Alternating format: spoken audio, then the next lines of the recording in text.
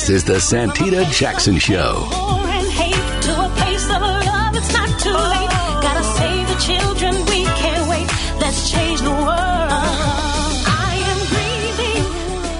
Hey, everybody. Welcome to the Santita Jackson Show. Getting a little bit of feedback here. It's wonderful to be with you today from 6 to 8 on the radio, continuing on YouTube on the Santita Jackson Show. The Santita Jackson Show, that's my YouTube channel, and Santita Jackson and Friends, that is my Facebook page. Everybody, I am joining you from WCPT, the nation's largest progressive talk radio station, and AM 950 Radio, the voice of progressive Minnesota.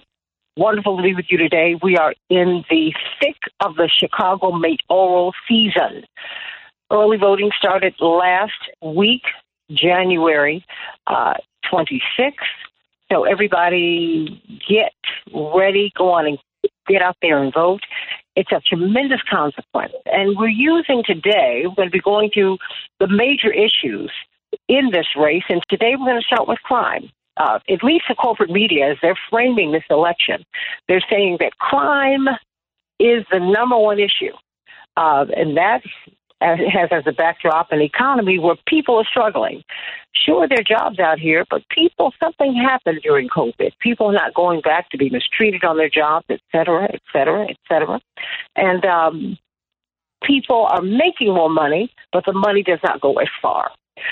Most people who work in American cities cannot afford to rent in American cities, the cities in which they work. Now, a lot going on, and yet, at least the corporate media, as they're framing it, and I want to know if is it the corporate media or is it you? Would you frame the most important issue facing you is crime? Is it the economy? Is it some combination? What is it? What is it? Talk to me. Call me at 773-763. 4673, 773, 763-4673. Let's talk about this today with the backdrop of what is still an ongoing story in Memphis. The organizers on the ground and the activists are identifying for themselves the people who were involved in the killing of Tyree Nichols, and they're the ones for putting forth the Preston Hemphill and the other people who have been fired, the 3 EMTs who've been fired. Oh, no, this is not what the police have done. This is what the people have done. So we got a lot to talk about today. On Monday, February 6th, coming up on Saturday at the New Beginnings Church on 67th and Cottage Grove, Push will be having, in coordination with NBC, and of course hosted by Pastor Corey Brooks, who will be with us in just a couple of minutes, a mayoral forum, and it will be a people's forum. The questions that you want to have asked. We will be putting your issues forward. That's what Rainbow Push will be doing. It will start at 10 o'clock, and so get on over there, everybody. We want to see you. Hey, Max Myrick from Washington, D.C., and all of you from Los Angeles and Philly and New York City and D.C., all over the country. Everybody like and share the show now. Like and share the show. Like and share the show. We will have a high, can you believe it, of 41 degrees. It'll feel like spring in Chicago, but it will be cloudy. 37 degrees in Minneapolis, St. Paul. Rain and snow. In the NBA, the Timberwolves 128, the Nuggets 98. The Spurs will be playing the Bulls tonight.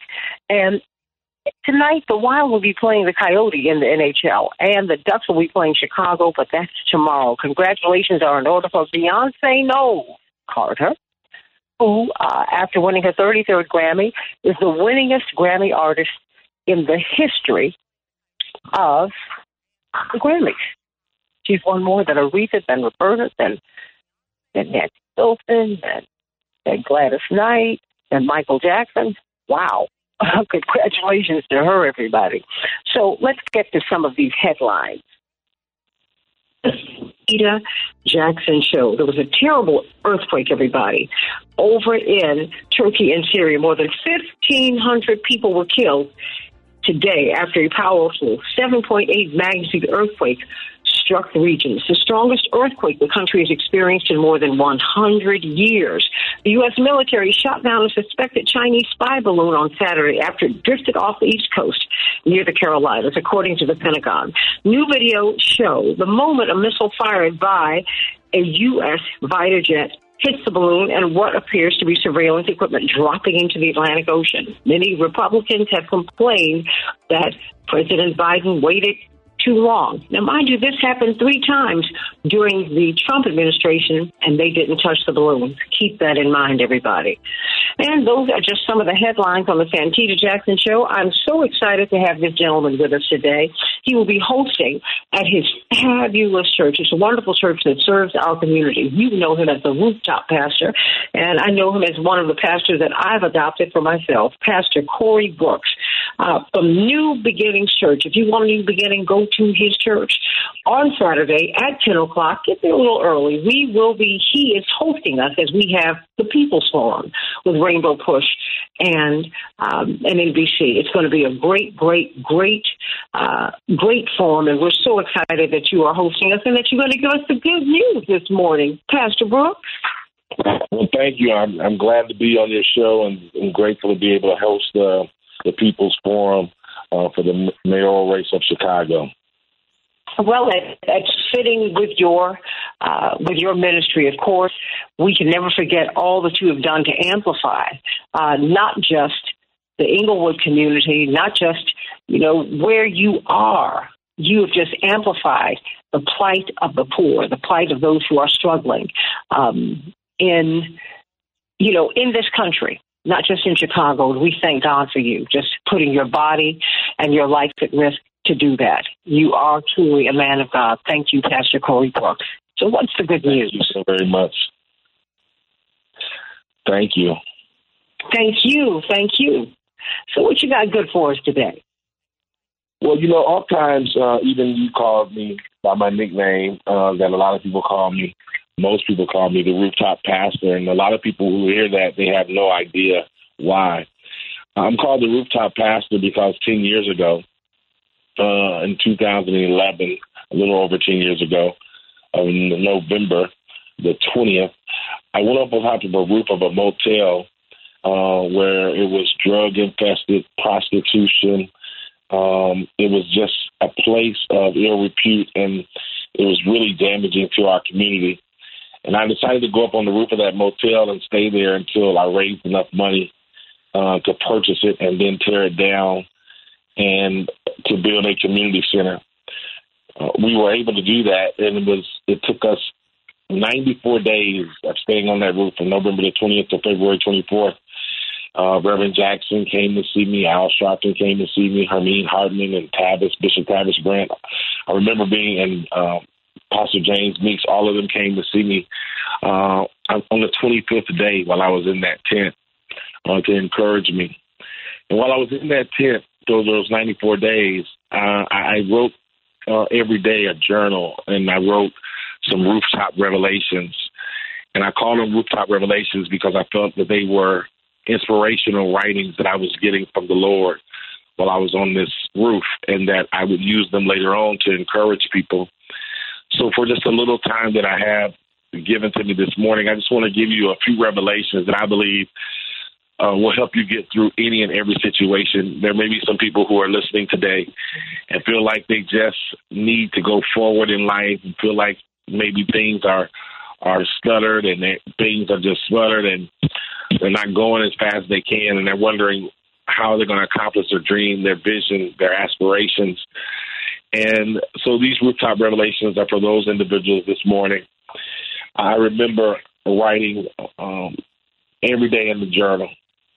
And one of the days I wrote this scripture, Hebrews 11:6. No one can please God without faith, for whoever comes to God must have faith that God exists and rewards those who seek him. And I wrote in that journal that day that, you have to learn how to please God and not please people. And oftentimes it's people who want you to please them and want you to go in the direction that they want you to go, want you to do the things that they want you to do, want you to say the things that they want you to say. But I've discovered that a lot of times when you do those things that people want you to do, you end up not pleasing God. And I decided that whatever I do for the rest of my life, I want to please God. And I want to do that because when I take my last breath, as I'm sure when your listeners take their last breath and close their eyes for the last time, They want to stand before the Lord and they want to hear God say, well done, good and faithful servant. So every day I wrote in my journal, and I remember day one writing this about faith and writing this about expectation. God, I don't know what to expect, but one thing I do know is that I want to please you. I want to please you more than anything. I've lived without an earthly father, always trying to please him, even though he was never there. How much more do I want to please you? Because pleasing you is what I really want to do. This experience on this rooftop, no matter how long it takes, I'm expecting for you to be there. I'm expecting for you to show up. I'm expecting for you to bless. So this experience is not about me. It's all about you. And so I walked away with some principles, 100 principles from that rooftop. And one of the principles that I learned from this rooftop experience is, one, that you have to learn how to believe even when you can't see it. There are going to be times in life when you just have to believe. You can't see it. It's not, you can't really put your hand on it, but you have to believe that it can be done. You got to visualize your future in advance. Every great achievement began when somebody saw it in advance. Nothing happens in life until somebody believes it's possible. The world says seeing is believing, but God says believing is seeing. So you have to believe even when you can't see it. Another principle that I learned is that you have to obey even when you don't understand. I discovered that sometimes God will tell you to do some things and you really don't understand, and pleasing him is wrapped up in your ability to obey him. And if we can just learn to obey him and move when he says move, and run when he says run, and transition when he says transition, our lives will be so much more blessed, because it's better to please God and be obedient to God than to anyone else. I wrote this on day 3 of my journal. Trust in the Lord with all your heart. Never rely on what you think you know. God, these last 2 nights have been different than what I could have ever imagined. It's cold, it's windy, it's raining, but I know you told me to be here. So pleasing you and obeying you is what I'm going to do. Take care of me, shelter me from the bad weather, hold back the storms. I'm going to obey you even if a blizzard comes, and if I obey you, please move on my behalf, because, God, I realize obedience is better than sacrifice. So you have to believe even when you can't see it. You have to obey even when you don't understand. And then the last thing I want to tell you is that when you're trying to accomplish something, you got to learn how to thank God before you receive it. Before you receive it, you got to give God praise. Before you receive it, you got to give God thanks. See, faith is knowing what he's doing, knowing that he's already doing it, knowing that the answer is already on the way. I wrote this on day 92 of my journal. Lord, I don't know what, but I have a sense of expectation. I believe that it won't be long before you get me off this roof. You know the place I need to be, because you, Father, opened the doors for me to be there. So I want to thank you in advance for what I know you're going to do. Right now, God, I'm going to take a moment and praise you and thank you in this tent all by myself. That was day 92. Day 94, I got a phone call from a radio station with Tyler Perry and Tom Joyner. And Tyler Perry said, "Is this the crazy man on the rooftop?" I said, "Yes." He said, "Well, listen, how much more do you need to come off that roof?" And I told him we need $100,000. And sure enough, Tyler Perry, on that day, the same day he was putting out a movie called Good Deeds, he not only gave us the $100,000, but he gave me the motorcycle from the movie. A lot of people will say, yeah, that's awesome, that's wonderful on day 94, but what they forget is on day 92, I was thanking God in advance. I don't know what you're going through. I don't know what you're experiencing in your life. I don't know what you're up against. But if you just take a moment this morning and begin to thank God for everything that's going on, for your family, for your friends, for situations that are beyond your control, I believe that God will do something amazing in your life. So today, don't forget to obey when you don't understand, believe even when you don't see it, and thank God before you receive it. God bless you. Pastor Corey Brooks, the rooftop pastor. Now you understand how he was able to stay on that roof when Chicago was giving him the worst weather, that he could give. But you know what? He got our attention. And more than that, the people who was trying to shine a light got our attention. And we thank God for you, Pastor Corey Brooks. Thank you for ministering to me this morning. Thank God already for all that God has done and is doing. God is not being unkind to you. God is shaping you. And I thank you for that, Pastor Brooks. Thank you so much for all the work that you're doing. Thank you. Thank you. Wasn't that a blessing this morning? We will be with Pastor Brooks. He is hosting Rainbow Push and NBC on Saturday as we have the people's debate with the mayoral candidates. Cannot wait to hear what he's got to say. Love you so much, Pastor Brooks. My love to the First Lady, Delilah, and your beautiful family. God bless you. We've got Dr. Shanita Knight and someone who I want to bring to your church, Pastor Brooks, one of the few infection preventionists in the country and the world. And indeed, I want to ask you just very quickly, what is the tridemic?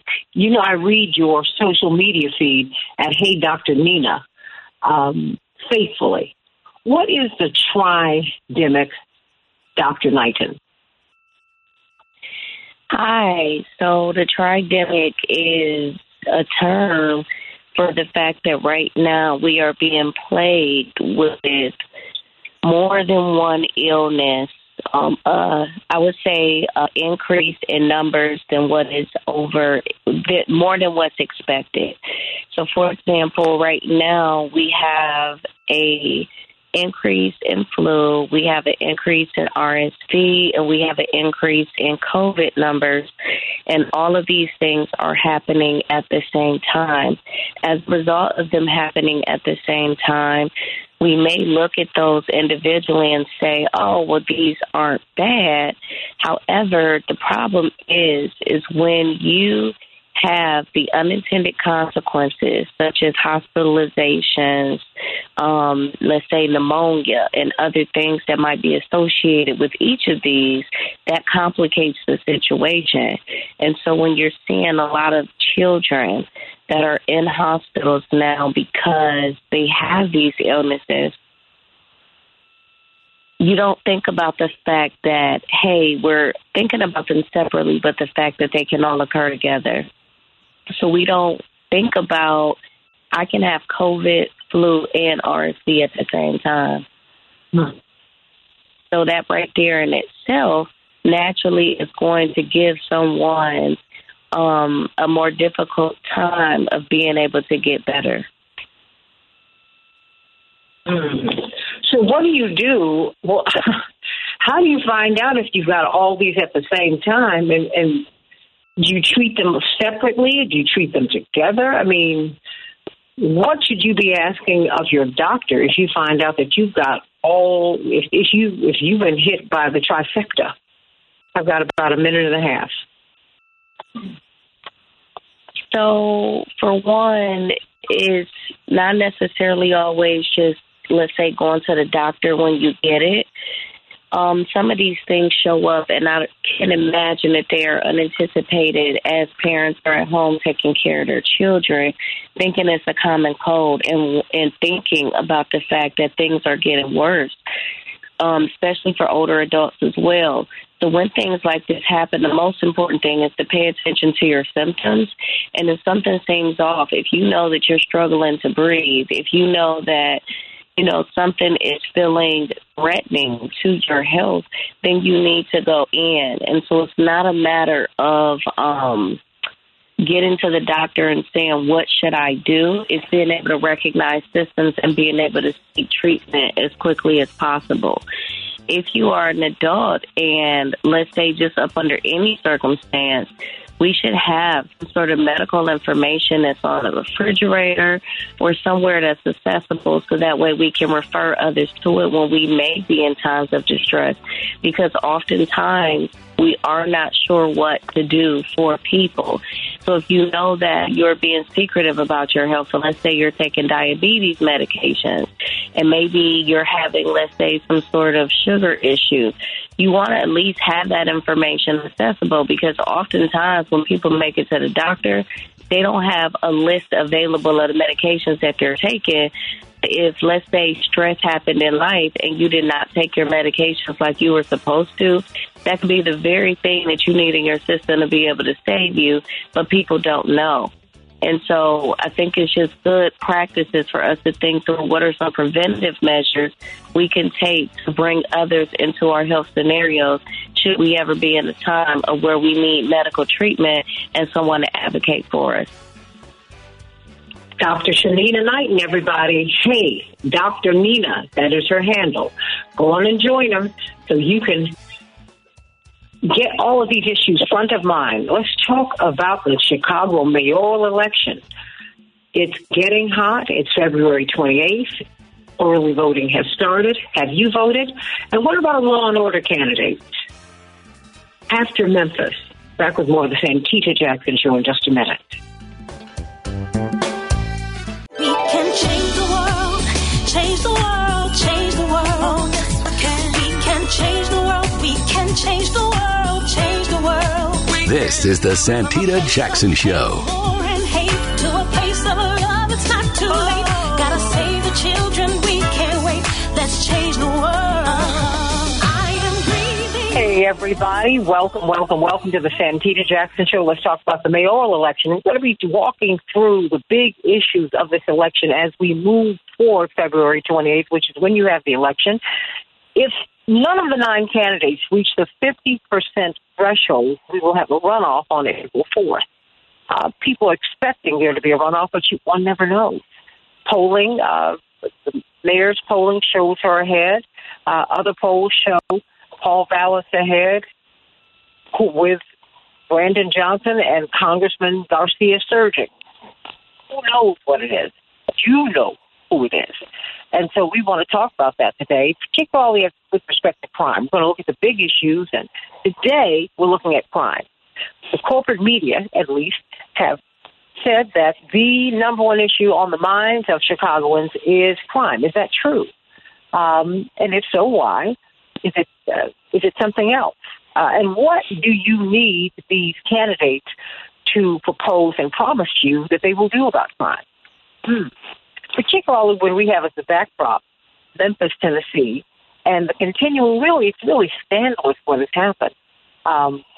It has not been the police who put forth the first police officer to encounter Tyre Nichols. That was activists and organizers on the ground who examined the tapes and put Preston Hemphill forward. That was not the chief of police. That was not her staff, the support staff. No. So the police didn't do that. So, tell me, and now we're finding more and more people as they continue to yank this string more and more. Mess keeps coming out. But it's the people who are doing it, not the police. So we need to talk about that while we have two of the most prominent people who are running for office running on law and order. Indeed, Paul Vallas, I just found out, was endorsed by Richard Hagan, one of the officers involved in the Laquan McDonald killing. He was part of the settlement. So what do you think about that? Call me at 773-763-9278. Yeah, that's right, 773-763-9278. Call me. There's so many shows going on and so many numbers in my head. I almost give you all the wrong ones, but let's talk about this, everybody. Let's talk about this on the Santita Jackson Show. But first, Chaparral has got a big event coming up at the beginning of March, and she needs your support. Chaparral, what's going on? Yes, Santita, and thank you so much. Yes, everyone knows that I lost my son, Courtney, almost 7 years ago, March 4th, 2016. And what we are doing at the Courtney Copeland Memorial Foundation is we're having our annual gala on March 3rd, 2023 at the JLM Community Center. And this fundraiser is basically to continue the efforts that Courtney was doing when he was alive. He actually was supporting young folks to get them into school and to help single mothers and to do a lot of the community service work. And we have turned our pain into a purpose to continue the efforts after his death. And so we're asking everyone to come out and support this beautiful foundation and help us to raise money for college scholarships, as well as also our annual book bag giveaway and our annual toy giveaway. So give us a call at 708-628-7734 or visit us at www.copelandmemorial.com and purchase your tickets for this gala. It's going to be fabulous. A lot of fun music and dancing, and we look forward to seeing everyone there. Thank you so much, Santita. Oh, blessings to you. Of course, she has celebrations by us, 708-526-4546, but you need support for the foundation and this gala. So please, everybody, get on out and be supportive. Let's talk about this mayoral race. It's right here. You know, it almost ran by me. I thought it was going to be in April. No, it's in February. You know, the reason I thought it was going to be in April, everybody, is because we have been coming through this primary season that would not end until December. I said, I can't even take my breath. 2 months later, you've got the mayoral race in Chicago. The mayoral race in Chicago. Yeah, we got that right now. And so that's on February 28th. If no one reaches the 50% threshold, well, then we'll have a runoff. The top two candidates. Who will win on the 28th? Who might be in the runoff? And, what's the winning issue? The corporate media has been saying, they've been framing it this way. They said, look, the number one issue for Chicagoans is crime. And we're hearing that all over the country. I want to know what your thoughts are. We've got a tremendous panel. We've got Reverend Jeanette Wilson, of course. She is part of the team that will be helming this debate that we will be having at New Beginning Church. We just had Pastor Corey Brooks on giving us the good news and what good news he delivered today. That's on Saturday at 10 a.m. It's the People's Forum. Rainbow Push NBC will be hosted by Pastor Corey Brooks at it's between 66th and 67th on Cottage Grove. You really need to be there because these questions will be coming from you. We're going to reframe this debate, this discussion. So we want you to call Rainbow Push at 773-FREEDOM for more information, or go to rainbowpush.org. But let me start with Kevin Lampe. Kevin, frame this race for us, particularly from the vantage point. You're going to be walking through all of the big issues with us as we go forward in the next few weeks. But today we're starting with crime because corporate media has said crime is the issue. That is what has got people most concerned. And I have to tell you, when I go do some things on the north side, and quite frankly in predominantly white neighborhoods, that's what they're talking about.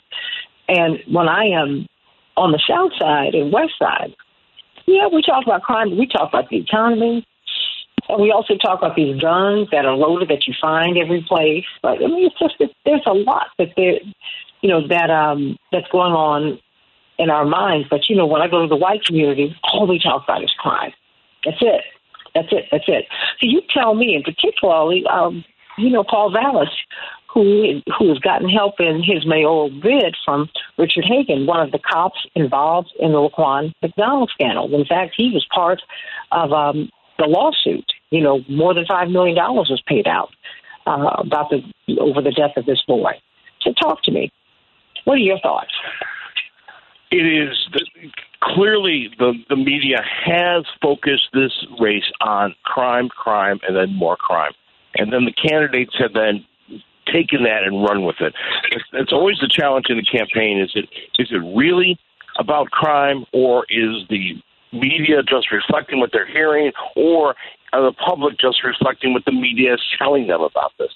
You see with Paul Vallis, though, with this him accepting the support of one of the officers from the Laquan McDonald situation is just, it shows once again that Paul Vallis is simply engaged in dog whistle racist politics, where he is using crime. And I heard somebody the other day say this, and I thought this said it wonderfully, that too often these leaders, these people running for mayor right now, they're just looking for a way to arrest ourselves out of a problem, and that's not the solution. We need to look at what the solution, where does crime come from, what should we be doing about economic development, about educational opportunities, and not just focusing on throwing more police at a problem. Let's throw more education at the problem. Let's throw more mental health services at the problem. Let's throw some support for people at this problem, and then maybe we can solve the problem. Instead of candidates out there who just think it's all about police power and policing, and it's not about education or economic development. Jeanette Wilson, your thoughts? Is crime the number one issue? I don't think crime is the number one issue in the black community. It is the number one problem that is not being addressed. And what we find is in many of the communities where you have high instances of violence, there's a low investment in those communities, financial investment. Jobs are not readily available. And if you look at the parks and the places where and the schools, children are not fully engaged in positive activities. When I grew up, I could skate at my neighborhood school in the wintertime. They froze the playground. We'd learn to ice skate at a public school. And so today the parks are shut down, or there are places for seniors to go sometimes and play cards, but they're not open and fully engaging the children and the teenagers that live there. And so there's been limited investment. And so I would think the mayors would have to mayors have the power to appoint the police chief. They do not have the control really over the rank and file because they're in the union. The FOP controls the behavior and culture of police departments all across America, and nobody wants to deal with that. The city council and the mayor have to work together to negotiate different contracts with the FOP that protect citizens but also protect the due process rights of police officers. And so it's not just crime alone. If you hire 10,000 more police in Chicago, it will not change, in my opinion, the condition of crime. You have to deal with what is causing these guns to flow into the city. We don't manufacture guns in Chicago. How are they getting in the hands of children? Somebody needs to explain that to me. They're given to them, so who's giving it to them? You have to trace the flow, trace the guns. And you know, Reverend Jackson's been calling for registration of guns, registration of bullets. We have to trace these guns back to the source. How can parents buy guns and they not be charged with a crime? So if you really want to look at this, we have to look at multiple layers of factors. What's happening in these schools? They close at 3 o'clock, and for high schools, you have early days because it's convenient for teachers. It's not necessarily practical for children who don't have after-school activities to positively engage them. So it's all of this stuff. And I think that we're being duped by the media. They are trying to decide on what is the most important issue in this election, and they just keep saying it's crime. Well, no. There are a lot of other issues. What's the employment rate in the 9 most violent communities in Chicago? What is the educational rate in those communities? Why doesn't the media talk about some other issues? What about the health care? How these safety net hospitals, you got to go from Roseland to the University of Chicago if you are pregnant and go into labor, because there are no maternity awards in between. So those are things I think. It's not just no. I'm hearing you because I've said to many of my liberal friends and progressive friends, white progressives, white liberals, I'm like, please do not give me these tired tropes about crime. If you go into my community where I live, I know that I don't have Northwestern. Now, mind you, I live at the University of Chicago. Okay, so I've got that. Okay, but that's not in Roseland. Okay, it's not on the west side. It's not where we live. Are you serious right now? And that's why I said the corporate media is white. The corporate media are framing this discussion. And then you have the candidates responding to it. I was talking to Kevin Lamptey last night. I'm like, is there any data on this? He said, it is hard to find. So talk to me. I was looking this morning, and so I I think that who owns the newspapers now? Who controls these media images? It's not black people. You don't even have a major... It's not just black people, because you've got black people who are to the right of Attila the Hun, too. It's not progressives. It's a viewpoint. Increasingly, we're seeing black people are in black faces or in high places, and sometimes they make a difference, sometimes they do not. And I'm just saying... What I'm saying is, remember, Santee, you remember when we had fairness in the media? Who owns the media now? It is now owned by these extremely rich people, very wealthy, and they decide. Okay. I'm hearing you, but what I'm simply saying is they're trading out white people for black people now who are very wealthy, at least on paper. And they are, and there's so much mess that you can do under the cover of darkness. Or with an oppressed person, right, at the helm. I'm tired of that. I want them to make some good sense. Running these newspapers, running these radio stations. I mean, goodness gracious, at least we own Jet Magazine. Now they're gone. Everybody's gone. And these other people cut deals with big white companies, and they better not toe the line. Dwight McKee, your thought about crime and Chicago and this mayoral race, is that the number one issue to you? Or from what you're hearing from people? I agree with Jeanette. I think she hit most of the boxes, but I just add one other component to it that's really not, I think, not being addressed. I think that the police are complicit in the sense that they have a de facto strike, on de facto strike, and if they don't themselves participate in solving crimes, because in their quest to get control of the city and of these union contracts, they are trying to position certain politicians to become the new mayor so that they can have carte blanche like they used to have. And so they no longer really participate in trying to solve crime. And they kind of sit on the corner and watch these guys marauder through the neighborhood without approaching them and dealing with them. I mean, how do you have 13, 14, 15 carjackings in a eight block radius in 2 or 3 hours, and you not be able to identify those cars and arrest those people? And so I think it's part crime. I think it's part conspiracy of the police and the media, because I think they're more comfortable with certain kinds of mayors, and they are strategically trying to position their candidates by not solving issues.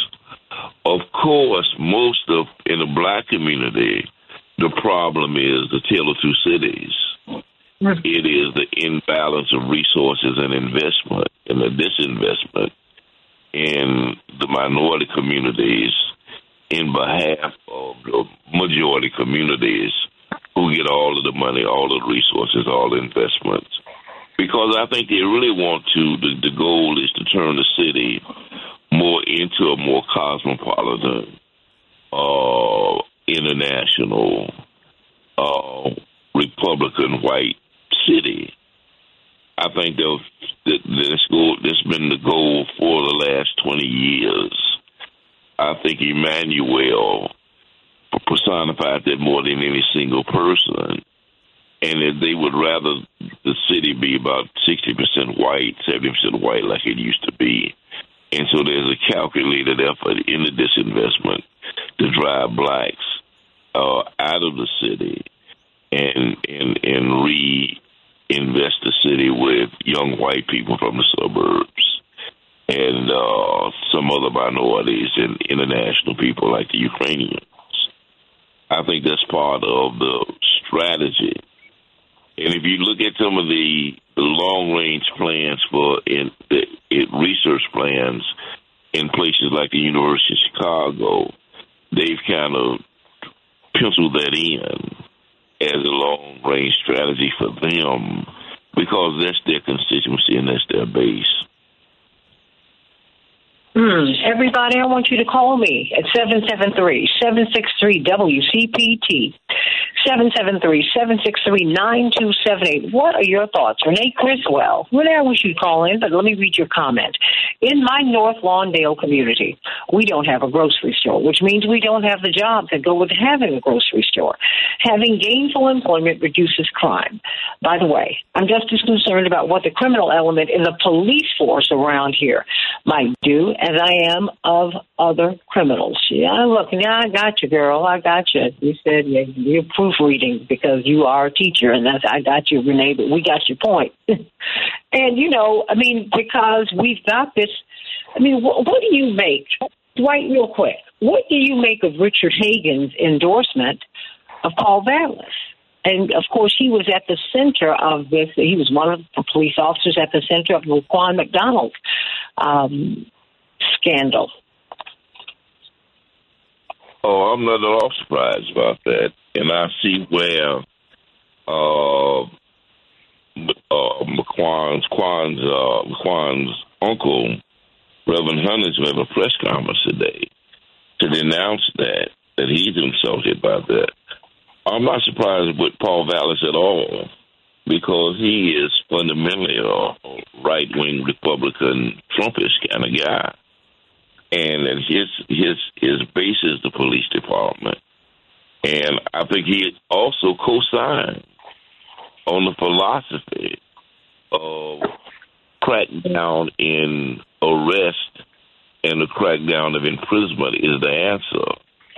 I think that's part of his approach to education reflected that. And so I'm not surprised at all that he accepted the contribution because he's endorsed by the FOP. Kevin Lampe, are you surprised? No, sadly, I'm not surprised at this. Paul Vallas has taken the route that many politicians take. We're just going to scare everybody into voting for them. We're going to paint a picture of that society is terrible, and I'm the only savior that can come in and fix it. We saw a president get elected on that. And so it is very frustrating when we have the worst elements in our police force and that Paul Vallas is celebrating. And it's just heartbreaking to see this and frustrating and to see that Paul Vallas's solution is just to arrest ourselves out of this problem. He talks nothing about what needs to be done for education, economic development, but we do know his track record. He would rather see education all go to charter schools and the privatization of education, which further is a hindrance on our society. Reverend Wilson, I got about a minute and a half before I go to break. Are you surprised by this endorsement? No, I'm not surprised. Many candidates will accept endorsements and money and support from anyone so long as they can win. And I think we got to look beyond personalities to what policies will result from the election of this person or that person. We really have to be focused because you have to understand the mayor's power and the mayor's limitations for that office. Mayor has the power to appoint a cabinet similar to the president. There's some checks and balances on the mayor from the city council.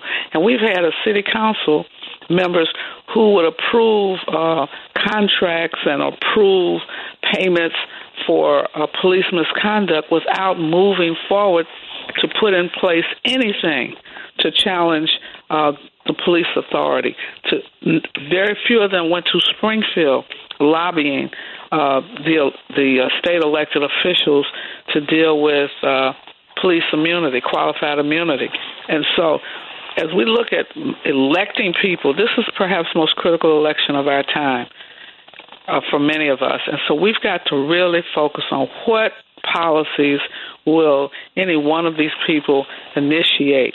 What will our neighborhoods, our city look like if X, Y, or Z are elected? It's not just about rhetoric. It is really about what can they do, what will they do, and what have they done in the past.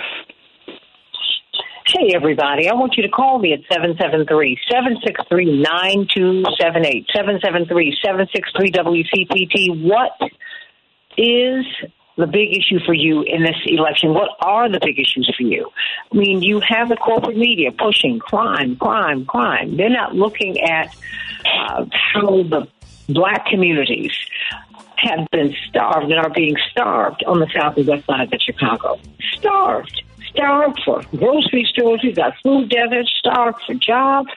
You've got this hemorrhaging of the black community out of Chicago. More than between 200 and 300,000 of us have been pushed out of town. And white, black, brown, yellow, or red, guess what? If you work a job, a wage job in Chicago and in the major cities of the country, you cannot afford to rent here. So let's talk about that.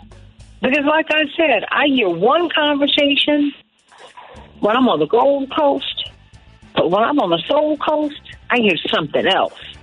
I want to hear from you. Hey, everybody, call us at 773-763-9278. Join us at the Rainbow Push People's Forum, the People's Debate with the candidates. Yeah, we'll be asking these questions and so many more questions on Saturday at 10 o'clock at the New Beginnings Church. Pastor Corey Brooks is kind enough to host us. Between 66th and 67th on Cottage Grove. You don't want to miss it. It's going to be great. Back with more of the Santita Jackson Show in just a few minutes. We can change the world, change the world, change the world. Oh, yes, we can. We can change the world, we can change the world, change the world. This is the Santita Jackson Show. War and hate to a place of love, it's not too late. Gotta save the children, we can't wait. Let's change the world. I am breathing. Hey, everybody. Welcome to the Santita Jackson Show. It's Tuesday. It's Monday. I was going to say Tuesday. I'm jumping ahead, everybody. February 6th, 2023. I'm coming to you from WCPT, the nation's largest progressive talk radio station, and AM 950 Radio, the voice, of course, of Minnesota. I want you to meet my morning stars on the Santita Jackson Show YouTube channel and the Santita Jackson and Friends page. On Saturday, we will have the People's Forum. That's right, the mayoral candidates will be meeting Rainbow Push in NBC over at New Beginnings Church, Pastor Corey Brooks Church on Cottage Grove. Between 66th and 67th on Cottage Grove. Beautiful church. Beautiful, beautiful people in the church. And we are so excited that the rooftop pastor is going to be hosting us as we speak with the candidates and ask questions that you want to have asked and answered. Okay? It's NBC is our partner. So we're doing the questioning. We're formulating the questions. So we want to talk with you about that today. And going towards February 28th, when we will have the vote for the mayor, and of course early voting started on January 26th, so get out the vote if you can. We are going to be walking through the big issues of the campaign on the Santita Jackson Show with various panels. I want to hear from you. I want you to call us today as we talk about crime, because so much of this campaign is being driven by the corporate media who have told us that crime is the number one issue, and the top tier candidates actually kind of hew to that. Isn't that interesting? I mean, really, the person who's really at the top of the heap is Paul Vallis, who's been endorsed by the FOP, by Richard Hagan, one of the police officers involved in the Laquan McDonald case and slaying. I mean, it's really interesting how they shape the conversation. But you have the power to change all of that. That's what happened with Harold Washington when he won. Of course, downtown was completely shook up, not shaken up. They were all shook up when Harold Washington won, because they had completely missed the voter registration drive that was taking place in the black and brown community. They completely missed all of the activity that was happening on the south and west side. So get out there and surprise them, everybody. And you make up your mind about what is important today and for the future with respect to this campaign. All right, everybody, call me at 773-763-9278. Joining Dwight McKee, Reverend Jeanette Wilson, and Kevin Lampe, Dr. Bob Starks, preeminent political scientist, social scientist, critic, and just really has been an organizer for decades, and we're so honored that he's with us today. But let me go to some of these headlines in Chicago. We're going to have a high of 41 degrees. It will be cloudy, 37 degrees in Minneapolis, St. Paul. Rain and snow. In the NBA, the Timberwolves 128 to the Nuggets 98. The Spurs will be playing the Bulls tonight. In the NHL, the Wild will be playing the Coyotes.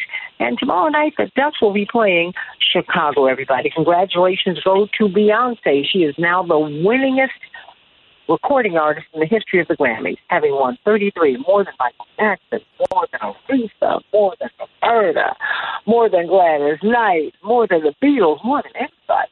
Wow. Go, girl.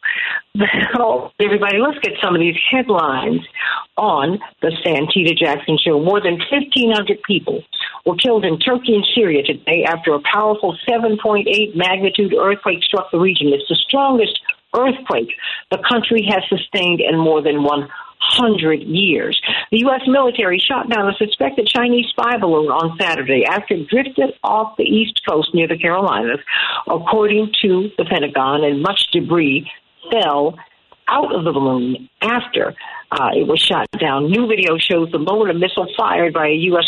fighter jet hit the balloon and surveillance equipment, at least what appears to be surveillance equipment, falling out into the water. And so those are just some of the headlines on the Santita Jackson Show. I want to hear what your thoughts are, everybody, about this mayoral race. Call me. Call me or text us at 773-763-9278, 773-763-9278. Before I come to Dr. Bob Stark, let me go to Anita from North Carolina. Excuse me. Anita, what's on your mind today? Good morning, Santita. Can you hear me? I sure can, and it's wonderful hearing your voice, Anita. Okay, hi. They have a lot of universities in this area. University of Chapel Hill, North Carolina, Duke, NC State, and I don't know the African American ones, what the names of, Central. But anyway, they're doing a lot of development here, and they made the airport international. And there's lots of development. They put a whole city. I mean, they put so many apartments in one block here.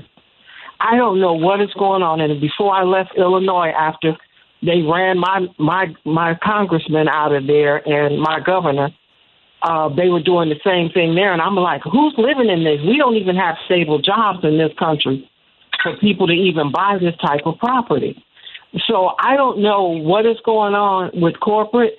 But the taxes and things that they want for that, I'm like, who are they recruiting to come here to live? It's definitely not Americans, because I don't feel like they're giving us salaries to match what these places are costing. And my when I was married, my husband was 10 years older than me, and he had gone to college, and he had a decent wage. And with a family, more than 2 children, it's not enough, So I'm like, what is going on? And that we were in the south suburbs, and Chicago affected everything that happened there. And even in the suburbs, everything was $250,000, and that was called the ghetto, I thought, the $250,000 range. So I'm trying to figure out what is going on with corporate and this restructuring of moving people from one area to another and snatching money where people can't afford children and all these things, and then talking about crime and all of this mess, and then they're bringing foreigners here that's selling drugs and got all kind of things set up and sticking them all in the African-American communities and saying it's us. When people like my mom had bigger families, and their goal was to send us to college, and they did. Mm-hmm. And we will work. Well, it brings us around to the Chicago mayoral election. I mean, just bring that all together for us. Okay. Hello? Oh, yeah, I'm here. Okay. First of all, they were kicking people out of the city to rebuild and putting them in the south suburbs, which I thought was wrong. And my friend Mayor Eric Kellogg felt the pressure of that. Okay. And then Chicago mayors, I don't know what they were doing back then. Okay. So they're doing all this, just moving people back and forth, and they're not solving any problems. Then you talk about a university But then you talk about poor people. Okay, but you're giving out the social worker degrees and the psychology degrees, and you can't figure out how to fix these people's families. But I'm supposed to invest in you for an economic haven for you to not know how to fix problems for everybody. But you're an educational unit giving out all these degrees. So I'm just really ticked at the immaturity of it. And then it falls on Reverend Jackson and his sons. And then they tell Reverend Jackson's son, oh, you don't have enough money and we're not going to give you any.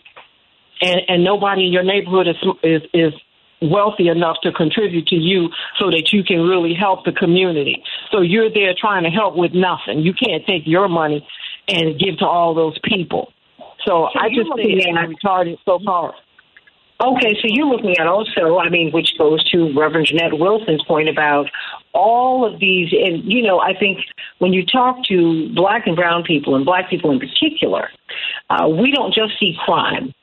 We don't have number one issues. We see issues in aggregate. Dwight McKee, Kevin Lampe, and Reverend Wilson, starting with you, Dr. Bob Stark. The fact is, we have to have an integrated approach because our problems are all integrated, and we see how they're all interrelated, Dr. Stark. Nothing happens in isolation. Nothing.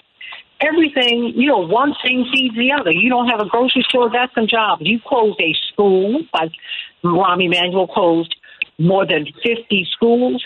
Those are jobs those are $100,000+ a year jobs that those principals had. Those are gone. Nobody talked to them about losing their homes. Assistant principals, tenured teachers, and on and on and on and on. Not to mention children who needed not 50 people in a classroom, but maybe 25. Mm-hmm. So, is crime the number one issue? Because the corporate media should have framed this campaign, and you have the candidates following suit. Mm-hmm. Well, first of all, let me thank you for having me on the show, Santita. But let me just, first of all, answer one part of the question that was raised by a previous caller. And that is, remember, if we go back to 1969 with the Riot Commission report after the death of Dr. King, we had a proposal in that report that said you got to get black people out of the central cities. And, of course, they did all kinds of things to get us out of the central city. And as your caller said, they sent us to the suburbs. Now we come to 2022, 2023, and we now see statistics are showing that African Americans are leaving big cities and going to southern areas, rural areas, etc., because it's too costly to live in big cities like Chicago, New York, Atlanta, etc. So that's one problem that we're having. And we have a depopulation of African Americans in Chicago that we've got to address.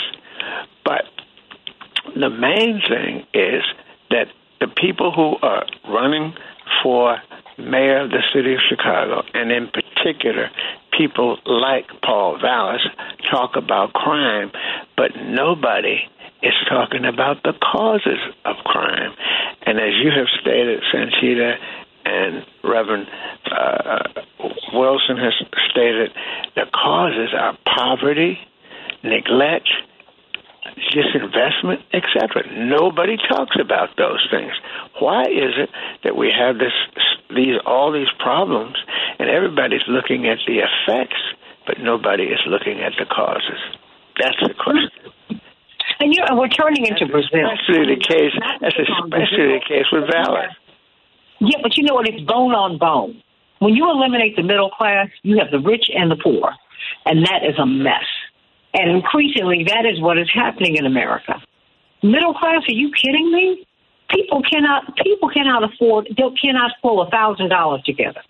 $1,000 won't get you into the emergency room, with or without insurance, because you sure are going to get a bill once you get back home. Uh-huh. So, and just that whole conversation is being avoided here. Yeah. And then you're making the current mayor the whipping girl, if you will. I mean, I'm not making excuses for anyone, but I'm like, when I talk to people, I mean, I'm like, are you serious? You mean to tell me you're going to put crime and the solving of it in her lap behind COVID? When people could not get their small businesses to survive, and they're the ones who are going to go to jail, haven't gotten these little loans. Not Amazon, not the big box stores. I mean, come on, Dr. Stark.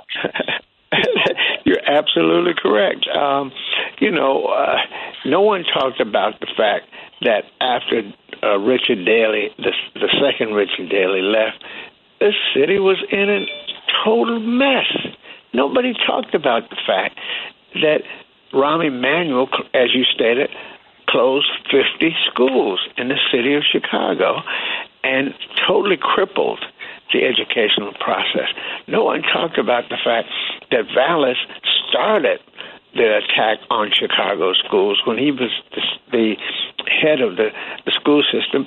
He started depopulating the schools and running teachers out and principals, as you stated.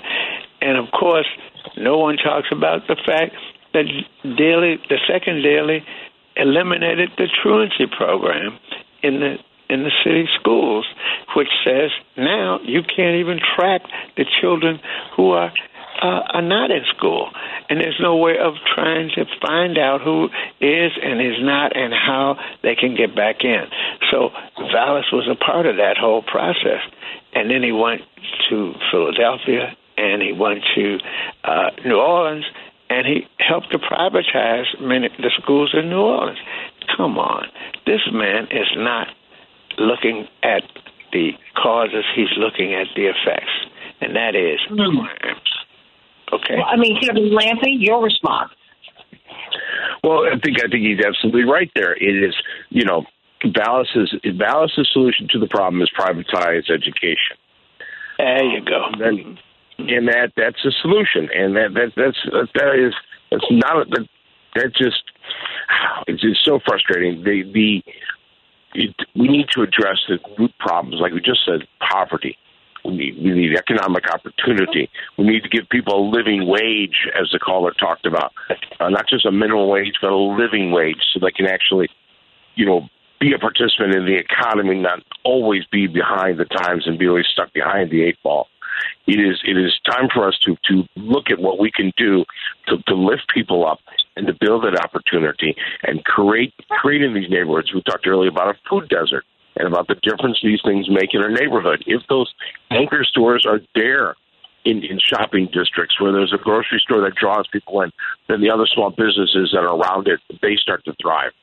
We need a total plan for this, but instead we're getting stuff from Paul Vallis. We need more cops on the streets. We need more cops, and then more cops. And it is not a solution to the problem. It is strictly an inefficient Band-Aid on a problem that needs to be addressed at this root cause, not as a result. Right, and then you have people who protect the police against the citizens. The Chicago Police Department does not solve crime in the black community. There's an estimate that came out 2 years ago that almost 75% of the crimes committed in Chicago black community are not solved.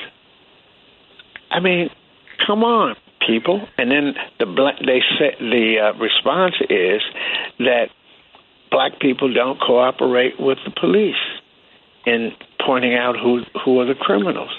So there, it's incredible that we are living in this city in this time when we have people like Vallis talking about the police. The solution is putting more police on the street. That is not the solution. Believe me. Well, at the WCPT mayoral forum, there's a tremendous reservoir of goodwill in the black community for all of the wonderful things that Dr. Willie Wilson does for the black community. I mean, meeting us where we are. Many of us don't have enough money to fill up, to even put a little bit of gas in the car so you can get to work or get your children to school or both. I mean, it's just there's a lot of need, and he meets those needs. He goes into the churches, he goes into the streets, not the suites, and he meets us where we are, and that's why there's so much love for him in the community. But I bumped into a couple of his very, very strong supporters after their segment was done, and they were very, very disturbed by his statement that, he wants to hunt down these criminals like rabbits. Now, mind you, the background on Dr. Wilson is that his 20-year-old son was murdered. Yes. And so you're looking at a person with a broken heart. And like other black kids, his murder has not been solved. I'm not making excuses for people, but I think it's important. And he then, reached out to Paul Vallis, who lost a son to drug addiction. So, I mean, look, both of these men have had the most horrifying loss that any human being can have. They've had to bury children, which completely subverts, the human order of things. So I pray for them both for that, because I know that that's something that is front of mind for Mr. Vallis and front of mind for Dr. Wilson. But I expect a little compassion here, because this law and order thing, particularly with the backdrop of Memphis, with all that we are finding out about, that the people are finding out and putting out there. Because the police aren't revealing much of anything. They're protecting the police still there. Right, McKee, I got a couple of minutes before I go to break. What do you think? Well, I think that if we don't make the right choices this time, I think that in the next 4 years you'll see a total destruction in the black community, a total strategy to take the black community and transpose it to the south or to the suburbs and to gentrify the whole of the city. And even the traditional black communities like Inglewood, like Chatham, like Hyde Park, which was always a mixed community, I think you will see them 60, 70, 80% white or Hispanic. And I think that our days are few. If we don't have a real strategy for political empowerment, I think our days are few in this community, to be honest with you. I don't think that this investment is a accident. I think it's a strategic disinvestment in order to get us out of here. And it's working. And I think you all be surprised with how much once a Vallis win or once the powers to be is back in charge, I think you would be awestruck with how much the crime goes down. All of a sudden, a lot of the crime is going to disappear because they are going to prioritize the police department into solving many of the crimes. And they're going to export a lot of the issues outside of the black community, the solutions to the issues outside the black community. And you're going to see a lot of innocent people arrested under the guise of a crackdown in crime. And so, guilty and innocent people arrested. Crackdown. I think we need to watch out for that, because I do see if Lori Lightfoot is put out of office and if Brandon Johnson is not put in, or if a Willie Wilson, that's a little different because he's aligned himself, with the police. But I see, or Chuy Garcia, I see something very interesting happening. I think the day that Paul Vallis could be elected, you would not see any more crime, and people would say, see, he took care of it. The police are in on this, too, and it's just shameful. They don't solve any crimes in the black community. It's shameful. They sure don't. We'll be back with more of the Santita Jackson Show in just a minute. We can change the world, change the world, change the world. Oh, yes, we can. We can change the world, we can change the world, change the world. This is the Santita Jackson Show. War and hate to a place of love, it's not too late. Gotta save the children, we can't wait. Let's change the world. I am breathing Call us on the Santita Jackson Show. AM 950 Radio up in Minneapolis, St. Paul, and something you're dealing with. WCPT in Chicago, but all around the country and all around the world. You know, we have people, the Morning Stars are from everywhere, and I thank you for gathering. Michael Ann, you were like one of my first Morning Stars. Sending you much love, my sister. Everybody, sending you much, much, much love today. Santita Jackson, WCPT, the nation's largest progressive talk radio station, and AM 950 Radio, the voice of progressive Minnesota. We're talking about the Chicago mayoral race and how the corporate media are shaping the narrative of the race. And they're not asking anyone about any solutions. They're not even asking why crime has surged. You know, when you have this much lack at the bottom, and not just at the bottom, below the 1%, 63% of Americans live paycheck to paycheck, and a little more than half of those who make $100,000 a year or more are doing the same.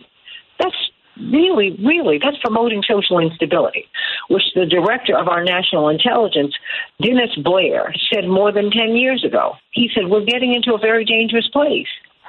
The middle class saves America because it prevents the very poor and the very wealthy from getting into a nasty, nasty fight, having the revolution. Okay, yeah, all of that. So think about that. Think about this narrative that's being shaped about crime and the story that's not being told about it. Call me at 773-763-9278, 773-763-9278. We're having a very interesting conversation we were hearing. Of course, we have Dwight McKee. I'm hoping we can get Reverend Jeanette Wilson back, but we've got Dwight McKee and Dr. Bob Starks and Kevin Lampe.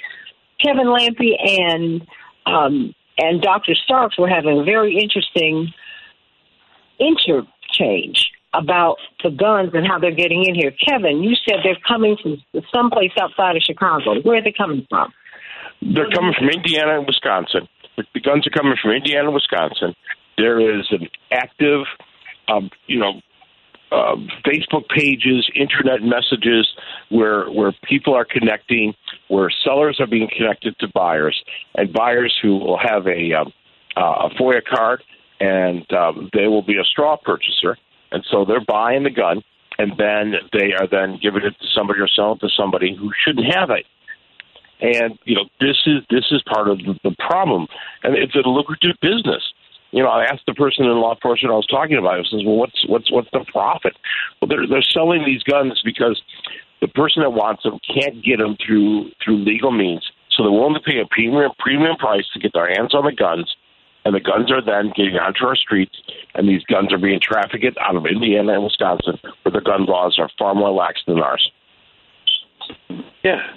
Again, how can you think that a 16-year-old can get a gun? Come on. There's no way other than illegally. He can't legally go and buy a gun because Illinois would not allow it. Come on. So you're absolutely right. There is an illegal gun trade in Chicago, coupled with illegal drugs being dumped. I mean, dumped in large quantities in Chicago. Chicago has been termed by the FBI and anti-drug people as the place where drugs are bought in and then shipped out to many places across the country. And many of those illegal drugs are being dumped in the black community. And the sad part about it is that fentanyl is now becoming very popular, and people are dying from taking fentanyl. So it's serious, and nobody is looking at that. None of the people that are running for mayor are looking at the causes. They're all looking at the effects. Well, I can tell you, having participated in a couple of debates, the corporate media drives what you ask in the debate.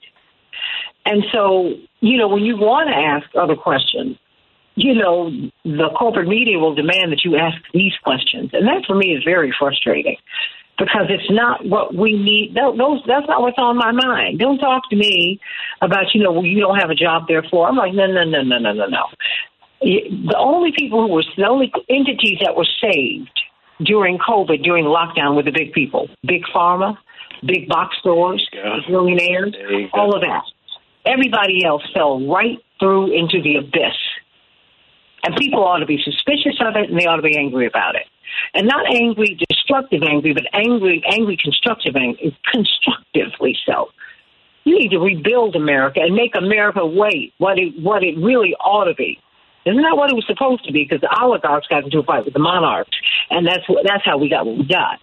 And we have to change our mind about what it is that we're having. Let me go to Jim. Jim, what's on your mind today? I'm so glad that you called in. Good morning, Santita. It was encouraging that job numbers blew away the expectations in January. Almost 500,000 jobs were created. But the trouble with that is, I think one of your guests said it today, is the living wage.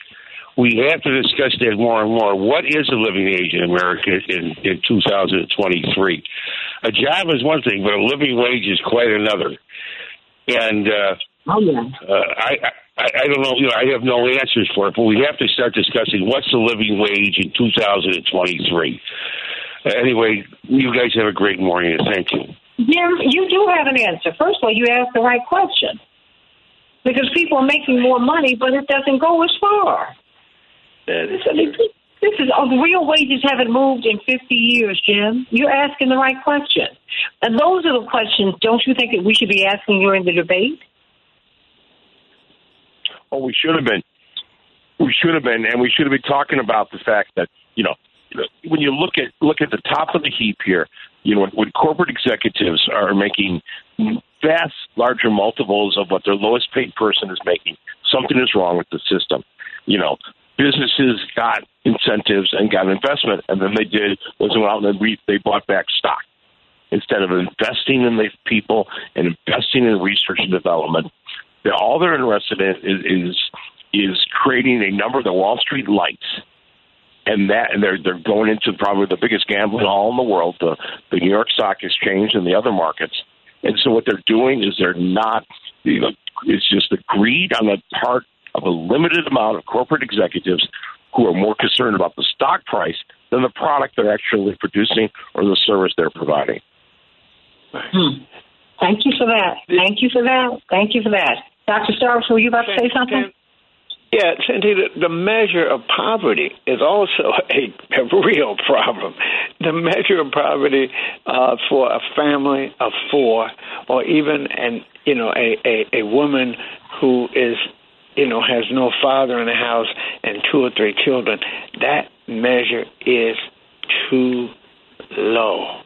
We have to move that up to a higher figure, because again, that's not a living wage. So many of the people who are poor are not eligible for federal and state benefits, because the measure of poverty is so low.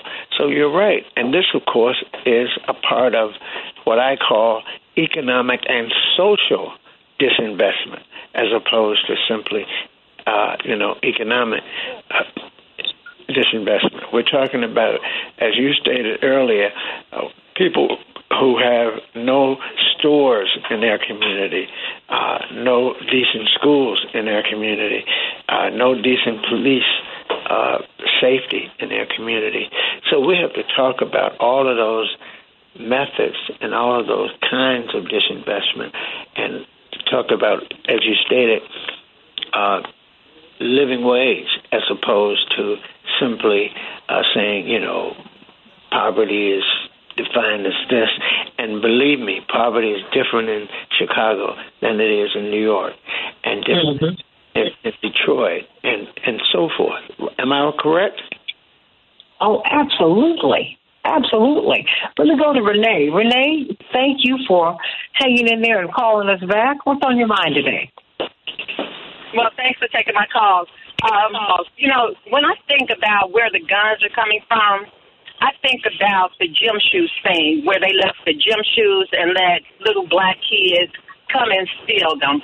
And that makes me think about the train cars, because the police and the people from the train company were in cahoots with that gym shoes thing. What about all the unguarded train loads of guns that are unsupervised, and somehow some of the people in gangs just happen to be aware of when these cars will be sitting there so they can pick up guns. I think about students who have told me about boxes of guns being dropped off in the alley.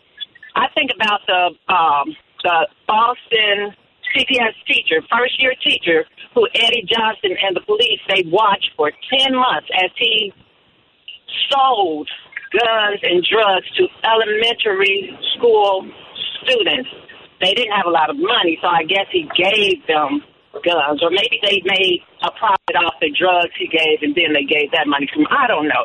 There was also a teacher in Inglewood, first teacher, did the same thing, was selling drugs and guns to elementary school students. And then when I think about the crime in Chicago, besides them giving all these guns away, even military-style weapons, how do gangs get their hands on that stuff that should be securely guarded? But then I think about the police being complicit in the crime, because I know you remember when we were having the riots after the George Floyd murder, and there were policemen who decided to lounge around in Congressman Bobby Rush's office instead of being out there trying to prevent crime. Then there was the policeman who stood around downtown as some crime was taking place during the summer. So if you let things get really bad, then you can endorse the candidate of your choice who campaigns on the promise of getting rid of crime. They're trying to get rid of us. And they've been trying to do that for a while. And it's working. Well, you know what? And I think we also have to be mindful, Renee and Dr. Starks, and Dr. Wilson is back. Reverend Wilson is back, and Dwight McKee and Kevin Lampy. The police cooperate with some candidates and mayors, for example, and then they turn their backs on others. Look at what happened to Bill de Blasio in New York. Tries just stands with a family who had been killed by the police. The police turned on him so viciously, and mind you, the police protect his wife and his children and his home. Okay, you just keep it 100. It's scary. It's scary, Santita. And then when I think about development, I live in North Lawndale. I've been here for so many decades, more than half a century, right? So I've seen how they took away services from our community. Then I've seen how, starting at the end of Daley's term and into Emmanuel's term, like they had a magic wand when I would drive east from where I live, down Ogden, going towards Canal. Things just miraculously started to spring up as soon as other people started moving into those areas. And I know Anita was saying, how can people afford some of these new things? Well, they also have a price that's not listed for the general public. They give discounts and stuff to people to occupy these places that they're building. Some of these properties that have sprung up are on what was once PHA land. So that's another way they've gotten rid of us. They've replaced us with other populations, and they've given them discounts to move into stuff. And with our TIF money, because a lot of people live downtown, were not here during the period when we were paying taxes all that time, but they used TIF dollars and gave good deals for developers to develop, all that land downtown as they tore up, our stuff. Well, thanks for taking my call. No, thank you for calling in, Renee. You're always so compelling online. I want people to hear your voice. And when you get on, you just start, things come to mind. I think people need to hear your voice. Let me go to Chaparral. Chaparral, what's on your mind today? Hey, Santita, I had to call back. I was listening to the conversation, and Reverend Wilson basically stated and hit it on the nail on the head when she talked about the FOP actually controlling the rank and file. So basically what we're seeing in Chicago is that the mayor really doesn't run the city. The FOP does. So we see that the crime is actually concentrated in 5 or 6 neighborhoods. We have Inglewood, Roseland, we have Austin, Lawndale, and Humboldt Park. Those are the most crime-ridden areas. And they're the same blocks. If you look at the data, it's really like the same 3 or 4 blocks in each of those neighborhoods that we see that this problem is occurring. And so when I think about how can we solve this, if they wanted to solve it, they could. Because it's not over there in Beverly that they're shooting and you can't walk around the corner and you're getting shot. It's right over here in these 5 or 6 major neighborhoods that they're actually allowing the crime to occur. So for me, this is a will issue. Will the FOP allow their rank and file to actually deter crime in Chicago? Right now, they're basically collecting checks and not doing anything. When we think about the murder clearance rate, it's abysmal. We have the lowest murder clearance rate in the country. It is terrible. And when you peel back the numbers even further and you think about it by race, it's even lower if you're black or brown. We have so many unsolved murders for black and brown people, and the numbers. And then you have the mayor who came out the other day to say the crime is lower in Chicago. I'm like, well, what calculation are you looking at, Mayor Lightfoot? I know this is false information, and what they're doing is they have stopped calculating the crime. And so I actually go to other websites that actually give you the truth about what the crime is, and it's the same neighborhood. So this is a strategic effort by the FOP to muddy up the mayor, but doesn't matter who it gets in office. If they don't play ball with the FOP, we're going to be doomed. That's my comment. Well, Dwight, what's your thought about that? That sounds, that's hewing very closely to what you were saying about pushing blacks out of the city.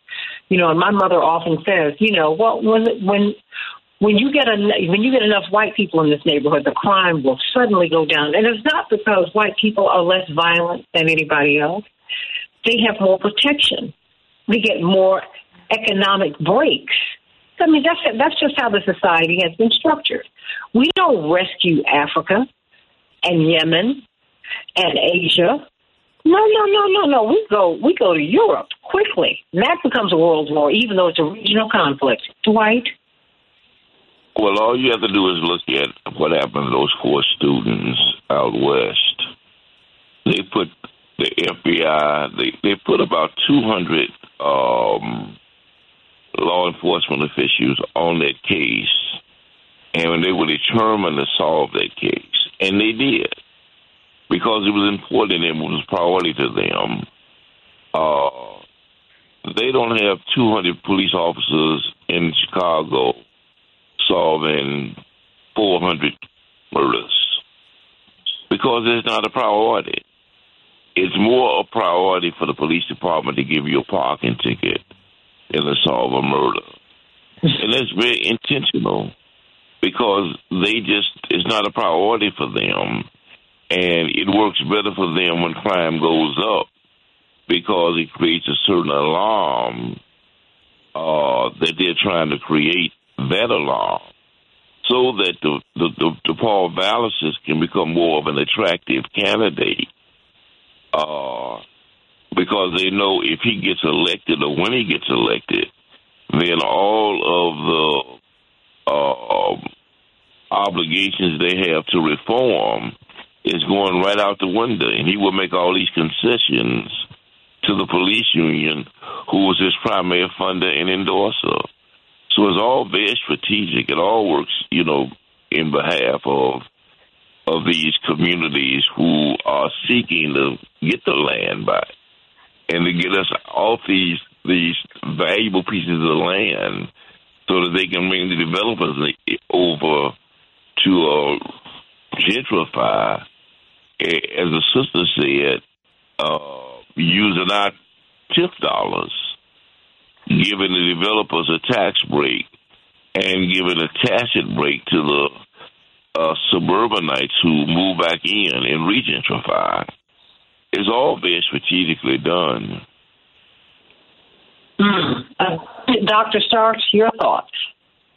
Well, first of all, I just want to thank the caller for stating the fact that, and reinforcing the idea that they're dumping drugs and guns in our community. I cannot tell you how many times in my classroom at Northeastern Illinois University, how many times students have said, I have seen, and they have said this, I've seen the dumping of guns. I've seen those places where the trains stop and the doors are open and guns are there.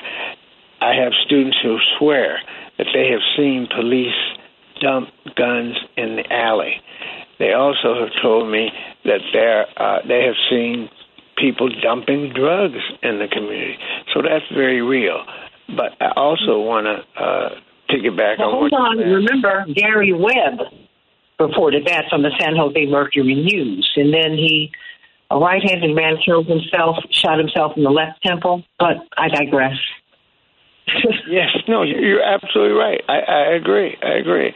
And, of course, the last speaker was right on the money in terms of how the whole issue of gentrification, which is something we don't really look at very often, and we should look at it much better. If you look, for instance, at what's happening on the so-called near west side, i.e. that corridor along Washington, along Madison, going into Garfield Park, that whole area is being gentrified at a tremendous rate. And nobody is looking at that. And, of course, the last thing, on the TIF money, remember Richard Daley used TIF money, which came out of black communities, our tax money, to gentrify downtown Chicago. The building of the bubble and all that stuff down, that came from TIF money, okay, which came out of our communities. Nobody said anything about that, but that is real. You look at the funding for the Red Line expansion. There you go. There you go. And instead of doing the citywide TIF for that, they only did it for the wards on the south side. And it's just not fair. All you have to do is skin in the game. All you have to do is look at what Pat Dowell is saying. She's most upset because the TIF money is coming out of her ward to build. Hold on, because I have to make a hard out. But you know what, everybody, stay here on the Santita Jackson Show YouTube channel and the Santita Jackson and Friends page. Going to wrap this conversation up on the other side of the break. But Kevin Lamptey, Dwight McKee, Dr. Bob Starks, and Reverend Jeanette Wilson have been giving you the real deal that are before us. These are the issues that are before us, everybody. And these are the questions that need to be raised. Instead of just giving some pat answer or asking some pat question about crime. That is, how many black people and brown people are you going to lock up? Because they're the ones who are misbehaving here. I didn't see us shooting up anybody at a 4th of July parade. I mean, are you serious right now? Look at the roots of this. The fruits of this we're feeling. When you deny this many people self-actualization and opportunity and education and health care, et cetera, et cetera, et cetera, this is what happens. It's not fair. It's not right. I'll be with you tomorrow. But right now, go over to the Santita Jackson Show YouTube channel and go over to Santita Jackson and Friends so you can hear these brilliant minds give you something to think about. And, of course, at the Rainbow Push NBC Mayoral Forum is on Saturday at the New Beginnings Church, 66th and Cottage Grove, everybody. You don't want to miss it. It's going to be great. Pastor Corey Brooks is our host. I love you, everybody. Can't wait to be with you tomorrow on the Santita Jackson Show.